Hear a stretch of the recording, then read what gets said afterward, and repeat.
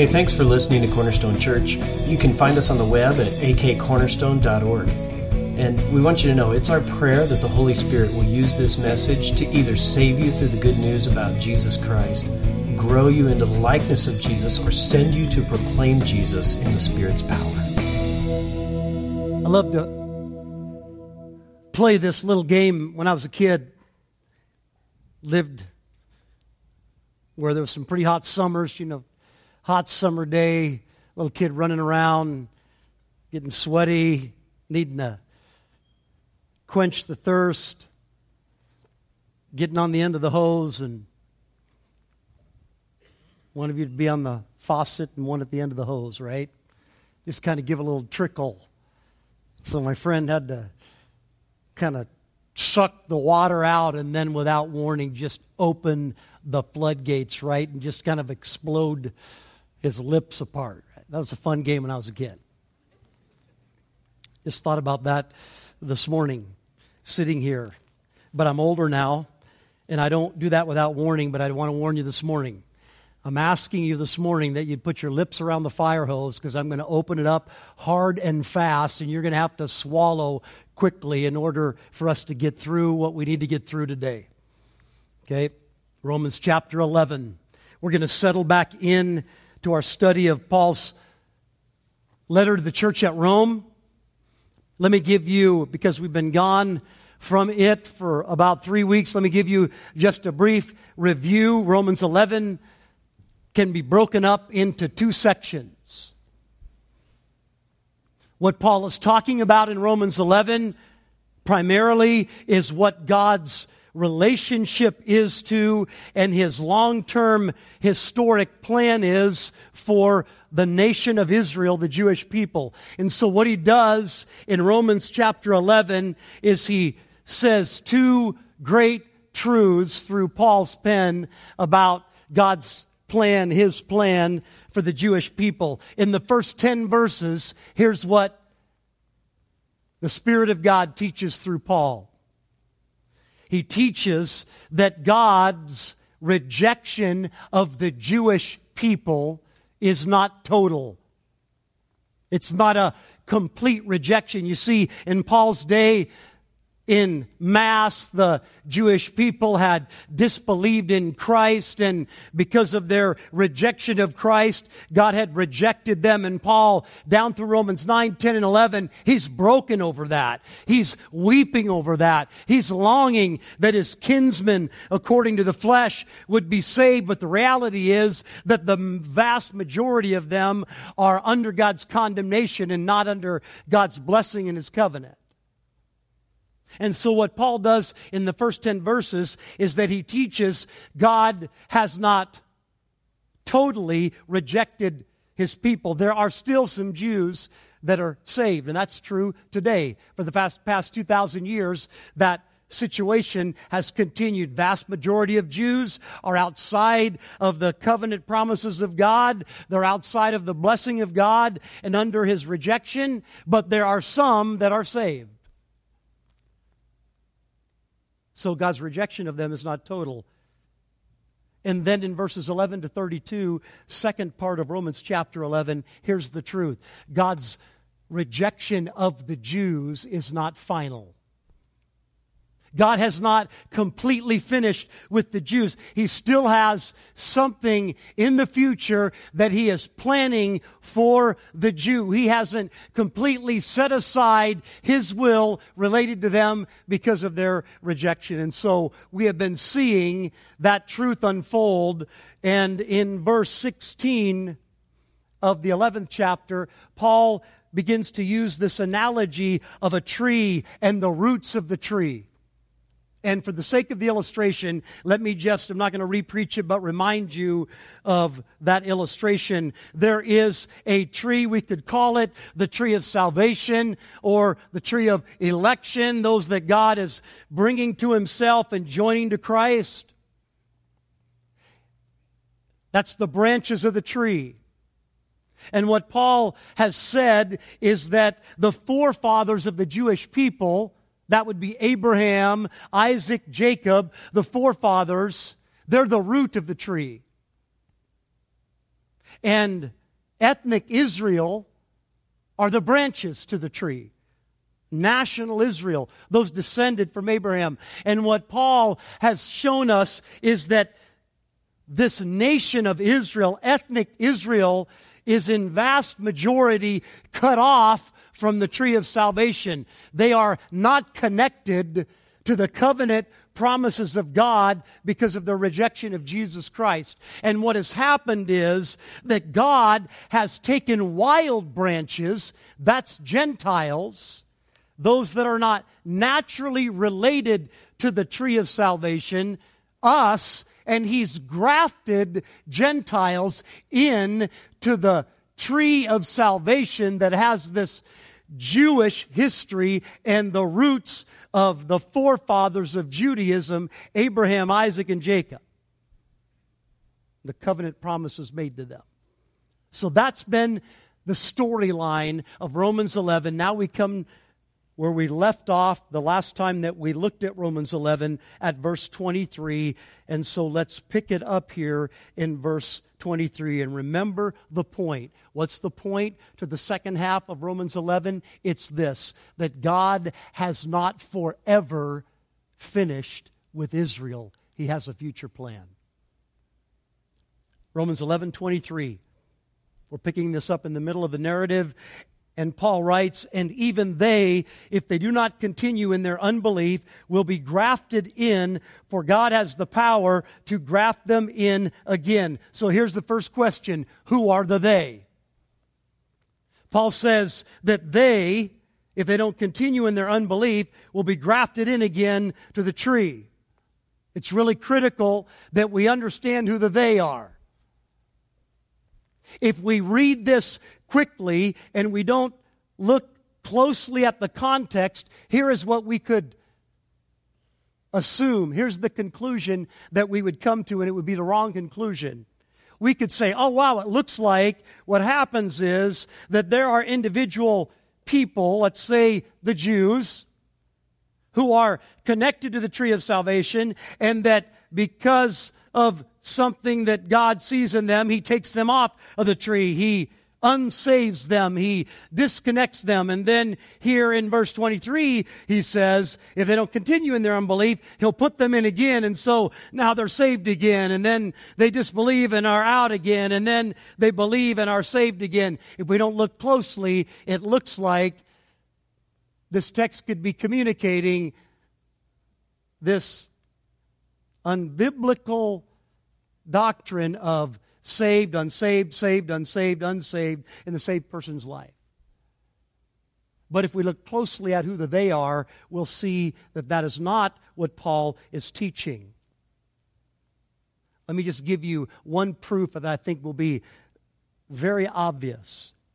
You have to keep the text and the context in mind. Paul is writing about this nation. He's writing about this people that in wholesale fashion rejected Christ, and so God rejected them in wholesale fashion as a nation. And he is saying that if they as a nation do not remain in their unbelief, God can graft them back into the tree again. That was 1900 years ago that he said that, talking about a future event. It hasn't happened yet. So here's the question. Is he talking about individuals? Is anybody alive then that was taken out that can be put back in? Anybody lived from that day to this day? No. He's talking about the nation as a whole. The they here in verse 23 is a national statement. This is the nation of Israel dealing with them as an ethnic people. And he is saying, if the Jews as a nation don't continue in their unbelief in Jesus Christ, but if they as a nation turn their hearts to Jesus, He is able, God is able, has the power to graft them back in to the tree of salvation.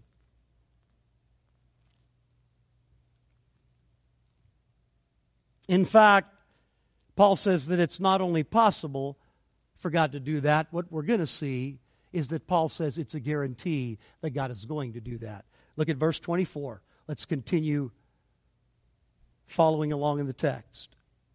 Paul works this out logically related to the Jews and being grafted in again in verse 24. Just listen to this very simple but profound logic.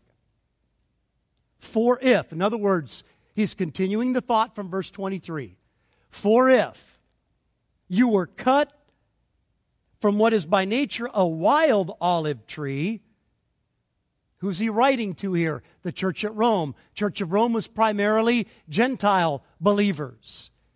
They're not a part of the nation, the ethnic nation of Israel. And so what Paul is saying to the Gentiles here, and that would be true of almost all, maybe every one of us here, non-Jews, that if you were cut from what is by nature a wild olive tree and grafted contrary to nature into the cultivated olive tree, the Jewish tree, the covenants made to the Jews, if you as a Gentile, a pagan, were taken by God and by His power and connected to the covenant promises of God made to the nation of Israel, how much more will these, the nation of Israel, the Jews, how much more will these, the natural branches, be grafted back into their own olive tree? So the point is this, and the logic is simple and profound. Paul is saying, look, if God has the power to take wild branches and connect them to this tree that is contrary to their nature, graft them in so that they become part of that tree. In other words, take Gentiles and bring them into the truth and the covenants of the Jewish faith. How much easier, how much more certain is it that God can take the Jews again and graft them back in to their tree, which is a part of their natural nature? The logic is profound and simple and obvious. God can do that. He certainly, if He could do that for the Gentiles, He can do that for the Jews. So what Paul is doing is he's building up the case. Remember what Romans 11, the second part of the chapter, is about the fact that God is not finished with the nation of Israel. So he's setting the stage and getting ready to say something very explicit about the nation of Israel. Verse 25, lest you be wise in your own sight, I do not want you to be unaware of this mystery, brothers. A partial hardening has come upon Israel until the fullness of the Gentiles has come in. Look at the phrase, I do not want you to be unaware of this mystery, brothers. Focus in on the word mystery. What does the word mystery mean? In other religions or in cults, you know what the word mystery refers to, or the practices of their doctrine? There are a select few people, kind of the inner circle, the inner echelon, that are let into the deep secrets or the hidden things. It's not the way it works with Christianity. That's not what mystery means here. Throughout the New Testament, when this word is used related to Christianity, it means this: something that in the past was unknown, not understood by people, by the human race, God has now made known. He has revealed. He has made it public knowledge. What has been concealed, Paul says, that mystery I am now revealing. I am making known. It's not just for a hidden group of people. This is truth that God wants shouted from the rooftops. He wants the world to now understand this mystery that no one understood before. That's what Paul is referring to when he uses the word mystery. So now what I want to do is we are getting to some very critical statements in these few verses, so that what we need to do is take the phrases and at times the words one at a time and look very carefully and very closely at what Paul is saying. So let's just begin to do that. Here's the first statement. Paul writes, a partial hardening has come upon Israel. What does that partial hardening mean? Well, it doesn't mean that a certain number of Jews have been hardened. What is true is that the vast majority of them have been hardened, and there's a remnant that God has kept for himself always throughout every generation. But Paul is not talking about a number of Jews here. He's talking about a period of time. There is a partial hardening, meaning it's not a forever hardening. It's a definite hardening that lasts for a period of time, and the guarantee that that is the interpretation comes in the verse that follows, or the statement that follows. Before we get there, let me just remind you.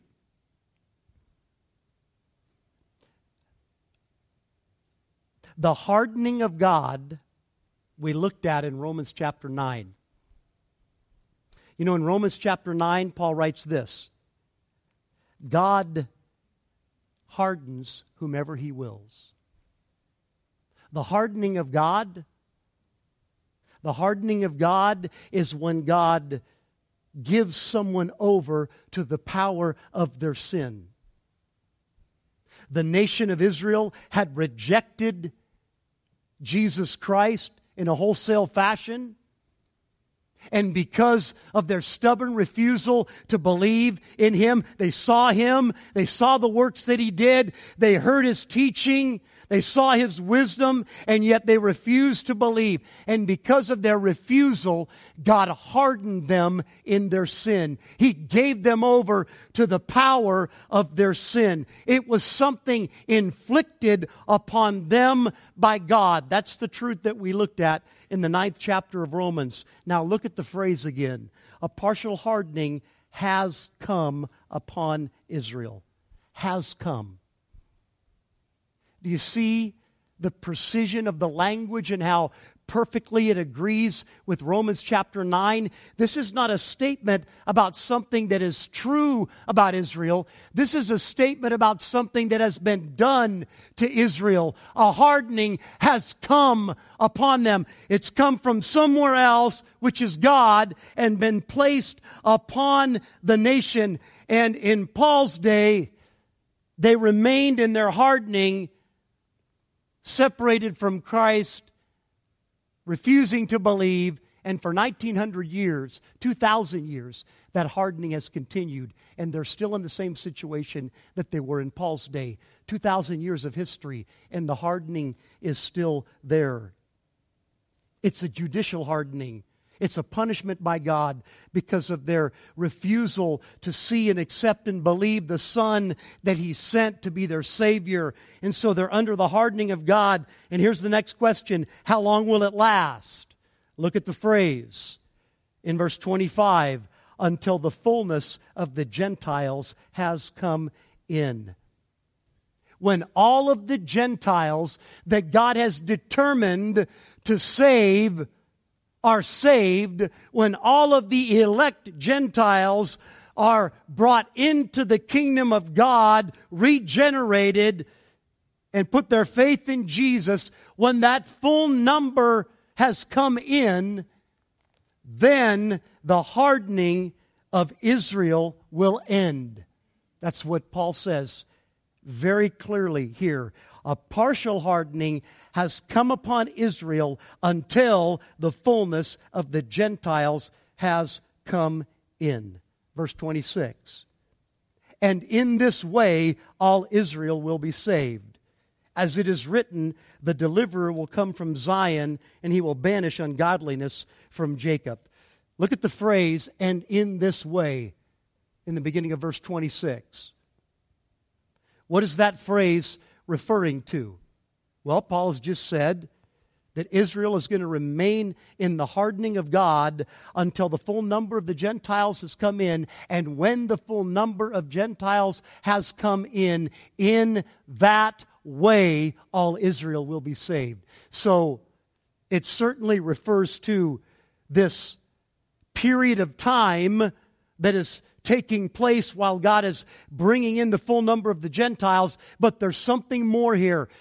Think very closely, precisely about the words. It seems like Paul is saying that the means that God is going to use to bring about this incredible transformation of the Jews is in relationship to all of the Gentiles finally coming in. It's in that way. It's as the full number of the Gentiles come in that way, God is going to bring about this great revival among the Jewish people. And in fact, that is what the rest of the Scripture teaches. It teaches this, that what is going to happen is, as God's Spirit continues to move and brings in the Gentiles unto salvation, there is going to be a point when the full number of the Gentiles has come in and they're enjoying the blessings and the covenants of promises that God has made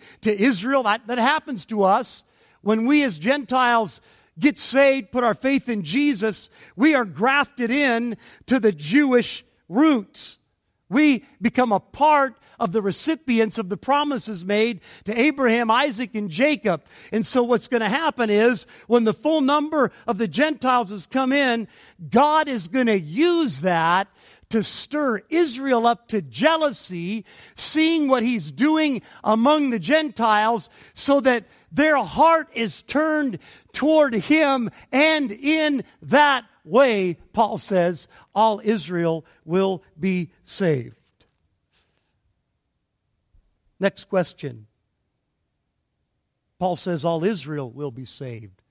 Who does he mean by Israel? Now, this should be obvious, but I want to take a moment to pause here and explain this, because there are a number of interpreters that try to take this phrase Israel and use it to mean spiritual Israel, to completely separate it from the Jewish people by ethnicity and say, oh, all that Paul is talking about here is when every person that puts their faith in Jesus Christ, all the spiritual seed of Abraham, when all of them are saved, then Christ is going to return. But here's the problem with that.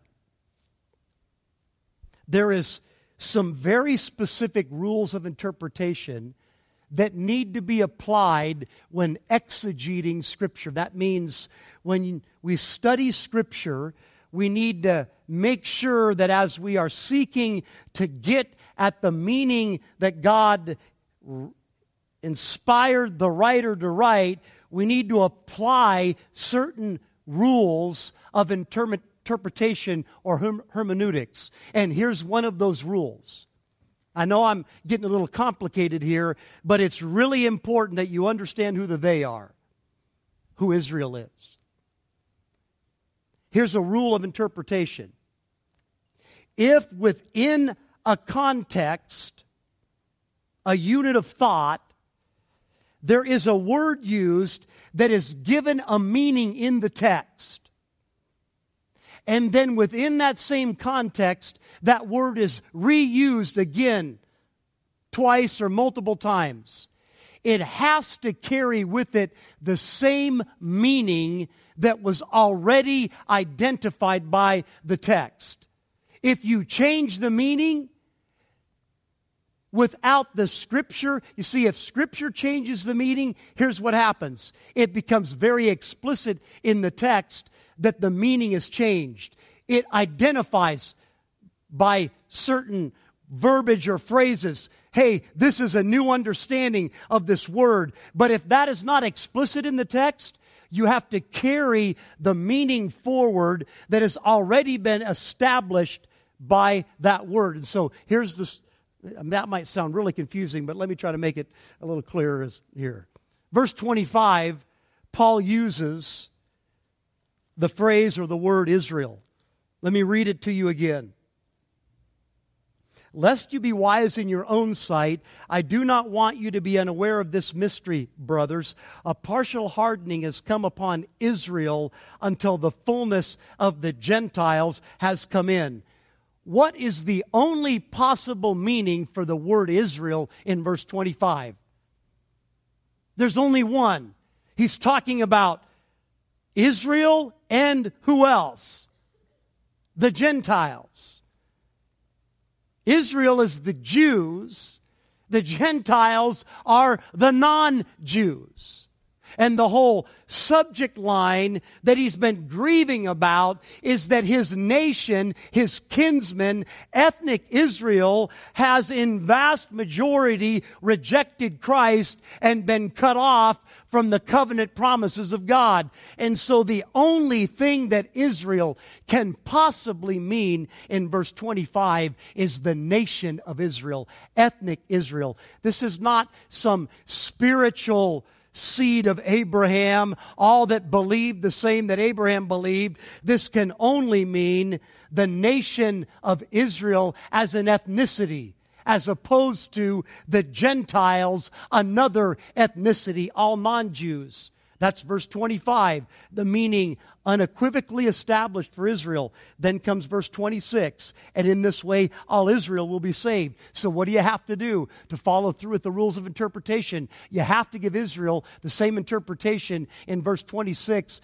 that it is given in verse 25, so that what Israel means and can only mean is that this is the nation of Israel. This is ethnic Israel. Verse 28 goes on to prove that. I could give you several other reasons, but that one is so obvious and profound that it leaves us with only one interpretation, and that is that the Israel in verse 26 is the nation of Israel. It's ethnic Israel.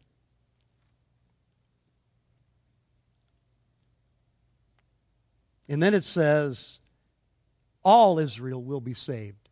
A-L-L. What does that mean? What is the all? Well, it doesn't mean every living, breathing Jew.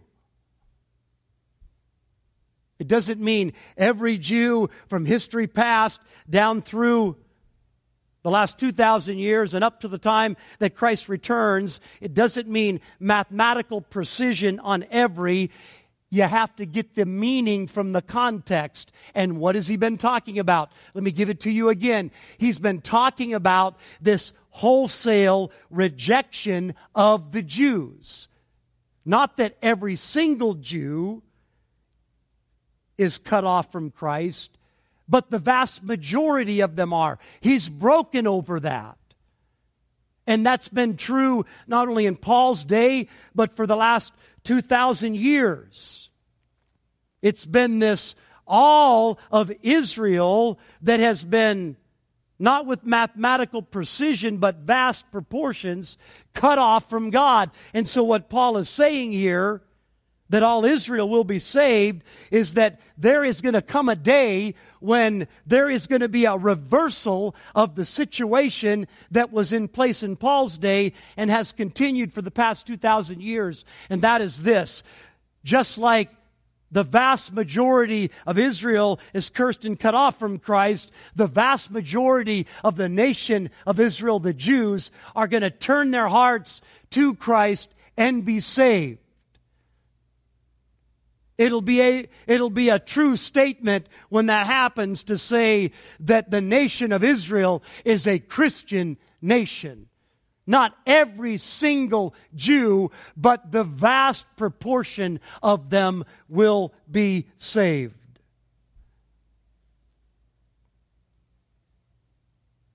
Now look specifically and closely at what Paul says and how he explains that this will happen. This is powerful. This is in such perfect agreement with all that we've looked at from Romans 9, 10, and up to this verse in Romans 11. Remember the election of God, the effectual call of God, the fact that God is the author of salvation from beginning to end, completely all on His own. Look at what it says. He, the deliverer, will banish ungodliness from Jacob. Who is the deliverer? Church, who's the deliverer? Jesus Christ is. And what does Paul say that Jesus is going to do? It says that Jesus is going to do something, and what he's going to do is he's going to banish ungodliness from Jacob. This is not about something that the Jews are going to do. This is about something that is going to be done to the Jew. Jesus is going to banish ungodliness from them. He's going to take it away from them. He's going to separate ungodliness from them. He's going to take their unrighteousness and he's going to make it righteousness. Before we unpack that further, look at the phrase, as it is written. What Paul does after he makes that statement about the deliverer, Jesus, banishing ungodliness from Jacob, he goes to the Old Testament and he reaches into the Old Testament and pulls forward some quotes from several prophets. And what he does is he grabs several phrases and he puts them together and says two specific things. Here's the first phrase. The deliverer will come from Zion, and he will banish ungodliness from Jacob. Here's the second statement.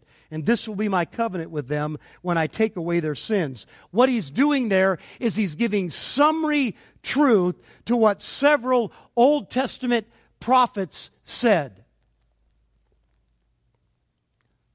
Now let me remind you, what is Paul teaching here? He's teaching a mystery.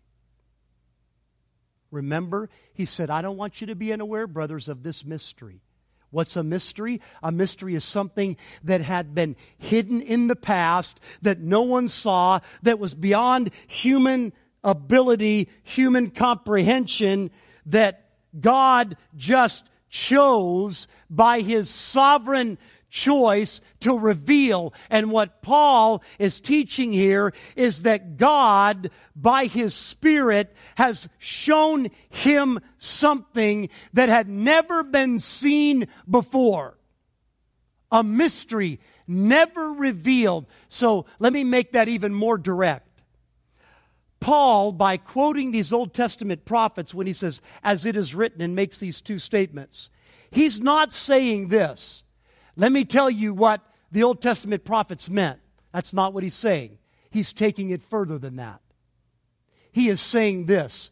There is a mystery that no one understood, that is actually beyond human comprehension to grasp unless God revealed it. And what happened, Paul says, is that the Spirit of God opened up this mystery to me.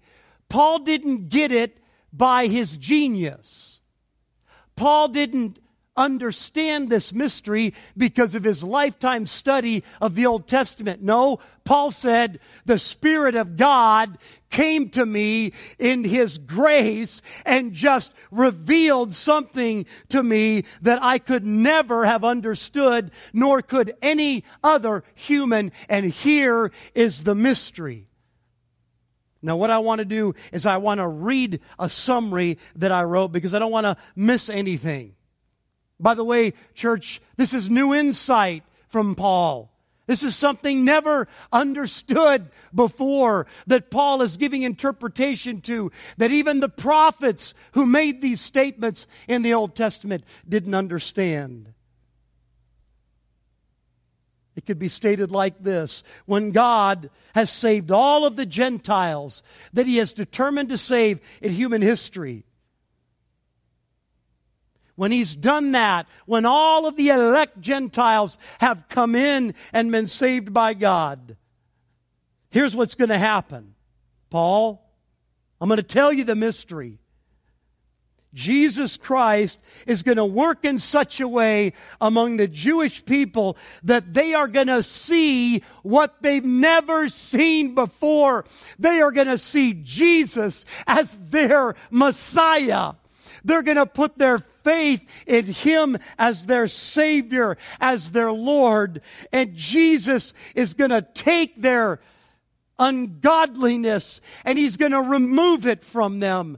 He's going to take their sins and remove their sins and save them banishing ungodliness from them, making them righteous. Ladies and gentlemen, don't miss the stupendous miracle here. Let me give you the context. Who are the Jewish people? They are those that had been given all of these Old Testament promises to for about 1,500 years. Hundreds and hundreds of prophecies about this Savior that was going to come. And then God sent him, and they refused to believe. They refused to believe what he said. They refused to accept what he did, although the proof was so obvious and undeniable.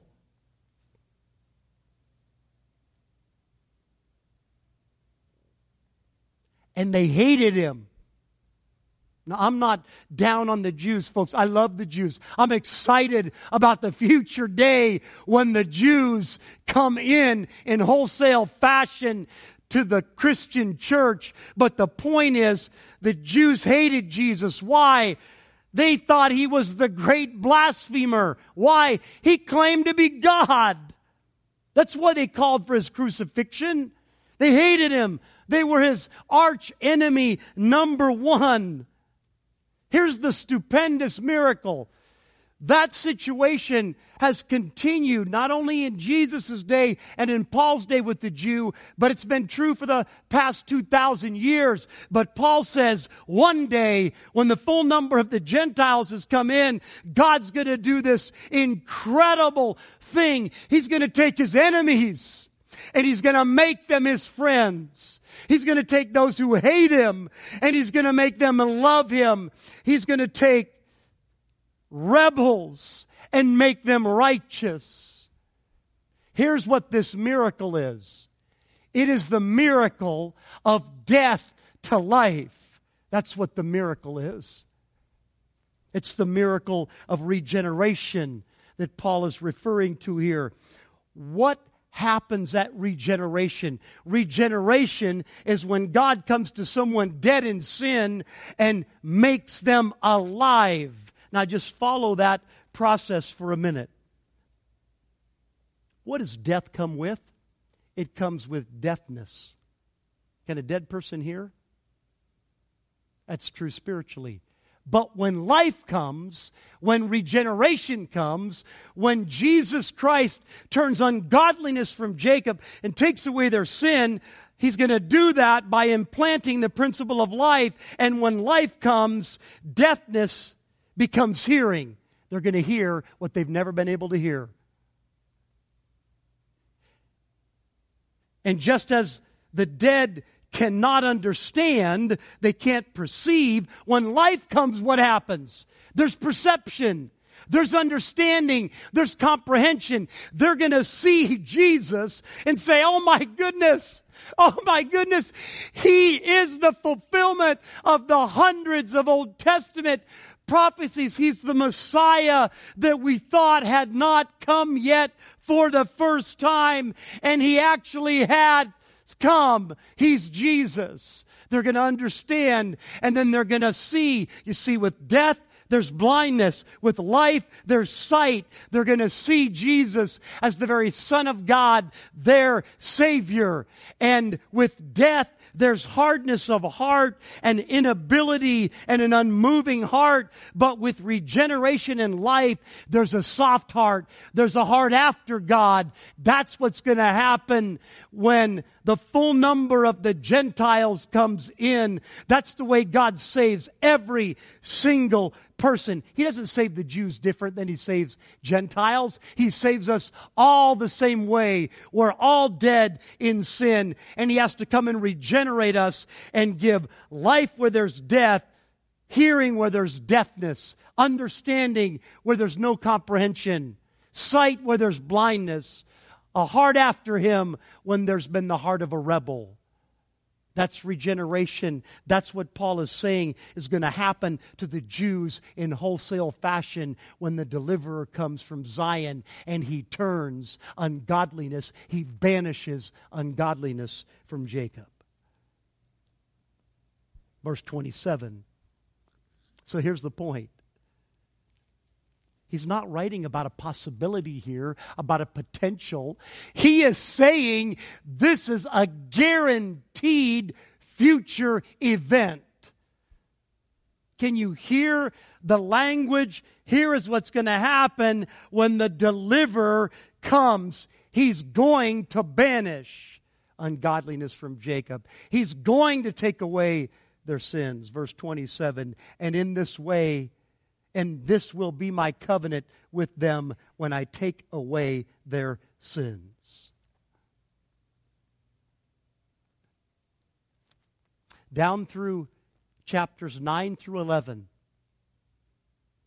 Paul has been showing us the grand scheme of God's redemptive plan for human history and what God is doing with the nation of Israel, past, present, and future. In reality, it would be accurate to say this. All of Romans 9, 10, and 11 is an answer to Romans chapter 9, verse 6. In Romans chapter 9, verse 6, Paul made this statement. He looked around at this situation of the Jews that broke his heart, all of his kinsmen accursed and cut off from Christ in wholesale fashion, and he makes this statement in Romans chapter 9, verse 6. But it is not as though the word of God has failed. He says, look, I know you look at the world, you look at the Jews, these chosen people from God, and all the promises that God made to the nation of Israel, and it looks like God is not faithful to His promises, to His word. But Paul says this, it's not as though the word of God has failed. And then what he does for 3 chapters is he proves that statement over and over and over and over again. And at the end of these 3 chapters, here in chapter 11, verse 27, he does it again, and he says this, here is going to be the way that God fulfills His covenant promises to Israel. It's going to be like this, when He comes and He takes away their sins. That's going to be the fulfillment of the covenant that God made with Abraham, Isaac, and Jacob when He comes to the nation as a whole that has those 3 patriarchs as their forefather, and He just does this work of sovereign power, and He takes away their sin.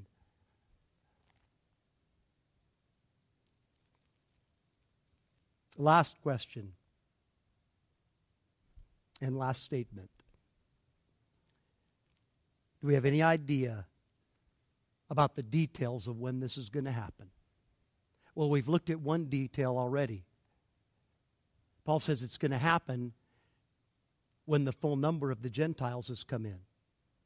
When all of the Gentiles that God has determined from eternity past to save, when they all get saved, when that full number has come in, then He's going to take away this hardening and turn His people toward Jesus Christ so that they put their faith in Him as their Savior. But there's one more hint given in the text on when it's going to happen.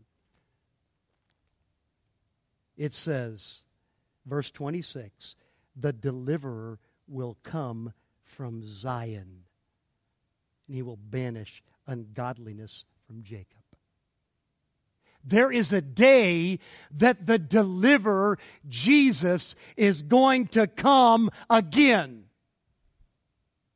It's a great and glorious day that all followers of Jesus from the days of Paul and down through the last 2,000 years, right up to today, and will continue up until the final day of human history, a great day of anticipation. And what is that day? It's the second coming of the Lord Jesus Christ. And that day, when the deliverer comes from Zion, comes from the holy hill, comes from heaven, when He returns, He is going to turn or banish ungodliness from Jacob.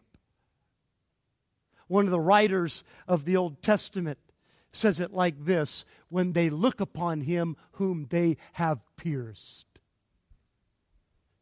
They're going to see Him for who He is. And there's going to be this massive, wholesale brokenness and weeping and accepting in faith Jesus, the Son of God, as their Savior. And the natural branches are going to be grafted back into the tree of salvation. Now just look at how God works His campaign of redemptive salvation history.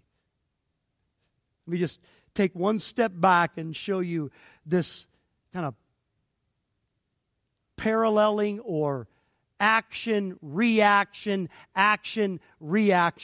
work of God that nobody could have seen if God hadn't revealed it. Paul said, here's the way it works. Romans 9 and 10 and 11.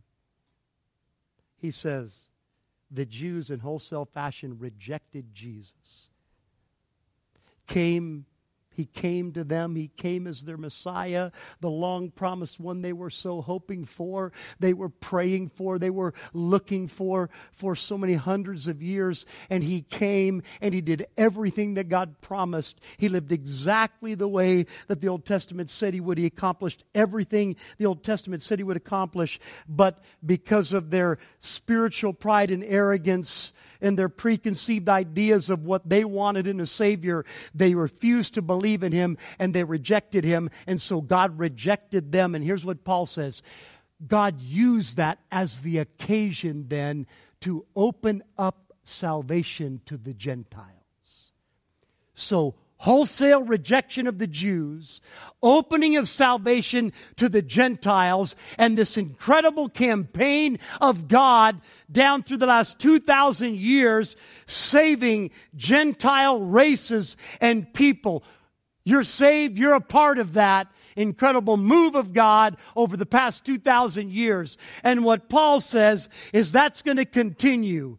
Rejection of Jews, opening the way for the salvation to the Gentiles. Just think of one way that happened. The Jews were persecuting the apostles. Stephen is stoned, the first martyr in the early church. Paul, Saul, the writer of Romans, pre-conversion is there, giving approval to the stoning of Stephen. And then it says, in that day a great persecution broke out from the Jews against the Christians. And what happened was the Christians were scattered. And guess what they did when they were scattered? They preached Jesus. And there was an explosion of the gospel that went out all over the world of that day, and an incredible ingathering of Gentiles came in. God used the rejection of the Jews as the occasion to open up the gospel to the Gentiles, and He's been doing that for 2,000 years. And then Paul says, in a very similar way, what's going to happen in the end is that the Jews, when all of the Gentiles have come in, the Jews are going to see that, and God is going to use that as an occasion to incite them to jealousy so that they turn their heart toward Jesus Christ and receive Him as their Savior. It's this incredible ebb and flow of the unfolding cosmic plan of God through human history in redeeming humanity to Jesus Christ that nobody could have seen, that was a mystery that has now been revealed. So here's the point. Brad, what does that have to do? Well, it has a lot of things to do with you and me here today. The gospel is for you. The gospel is to be proclaimed to the Gentiles. Jesus Christ has made the way for Jew and Gentiles to be saved through His death, His atoning work on the cross. But here's another truth that you need to get a hold of if you're a follower of Jesus. God's in charge. God is working His plan just like He has always said that He would. You could be like Paul, like the people of Paul's day, the Jewish Christians of Paul's day, and say, oh my, what is happening? Everything is upside down. All of this ungodliness among our people. What is God going to do? God had a plan. He was doing it precisely the way He intended from before He ever said, "Let there be light." He's been working that plan. You look around at the world today, our country today, and say, "Oh my, what's going to happen?" Man, the Supreme Court has made this decision, and there's ungodliness everywhere. Listen, God is in charge.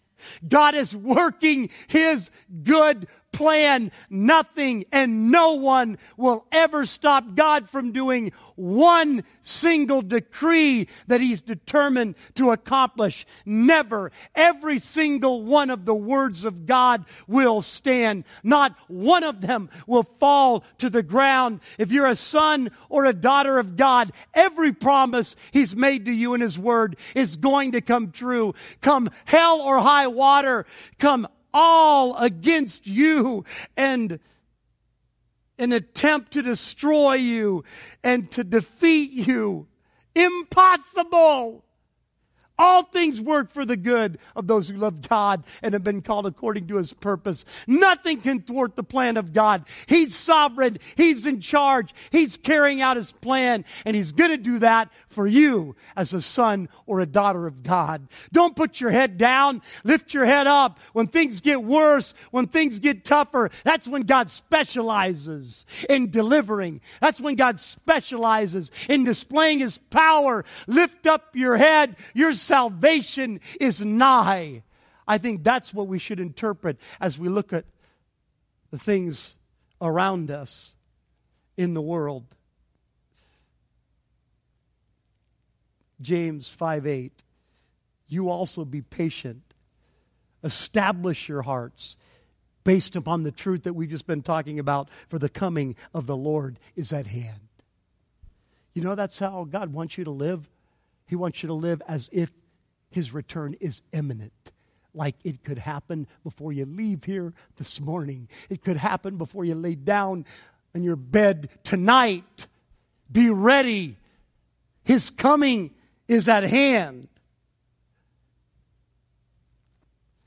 All of the Old Testament was about this one great promise. The Messiah is going to come and deal with sin. And then guess what? He came just like He said He would. You know what the New Testament is about? The Messiah is coming a second time. And just like He kept His promise the first time around, He's going to keep it the second time around. Let me close with this verse from Titus 2:11 through 13. For the grace of God has appeared, bringing salvation for all people. Do you know what that's referring to? The first coming of Jesus. Jesus is the grace of God that appeared to bring salvation, training us to renounce ungodliness and worldly passions and to live self-controlled, upright, and godly lives in the present age, waiting for the blessed hope, the appearing of the glory of our great God and Savior, Jesus Christ. That's His second coming.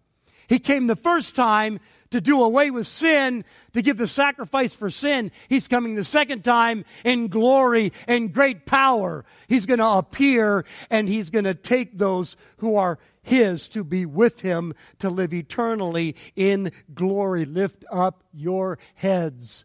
Evil is not going to win the day. God is going to accomplish His purpose, every one of them. For God works all things for the good of those who are called according to His purpose. That's the truth that Paul is demonstrating in Romans 9, 10, and 11. Would you please stand?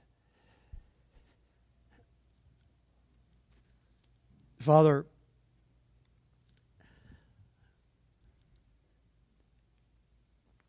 always, Lord, I am shocked at your truth. I've been studying your word a long time, but I'm just blown away by how consistent and powerful and precise your truth is, and how it paints this incredible, beautiful, encouraging picture of a God that is sovereign and good and doing what needs to be done.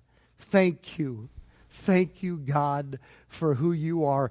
Give us a greater vision of your majesty in your glory in relationship to your sovereign carrying out of your purposes over human history. Help us to be motivated by that, to cry out to you in prayer, knowing that nothing is beyond your power, nothing is outside of your reach, nothing is impossible for you. Thank you for that confidence. Lord Jesus, thank you. And I would say, just in closing, Lord Jesus, come quickly, Lord. Come quickly. Amen.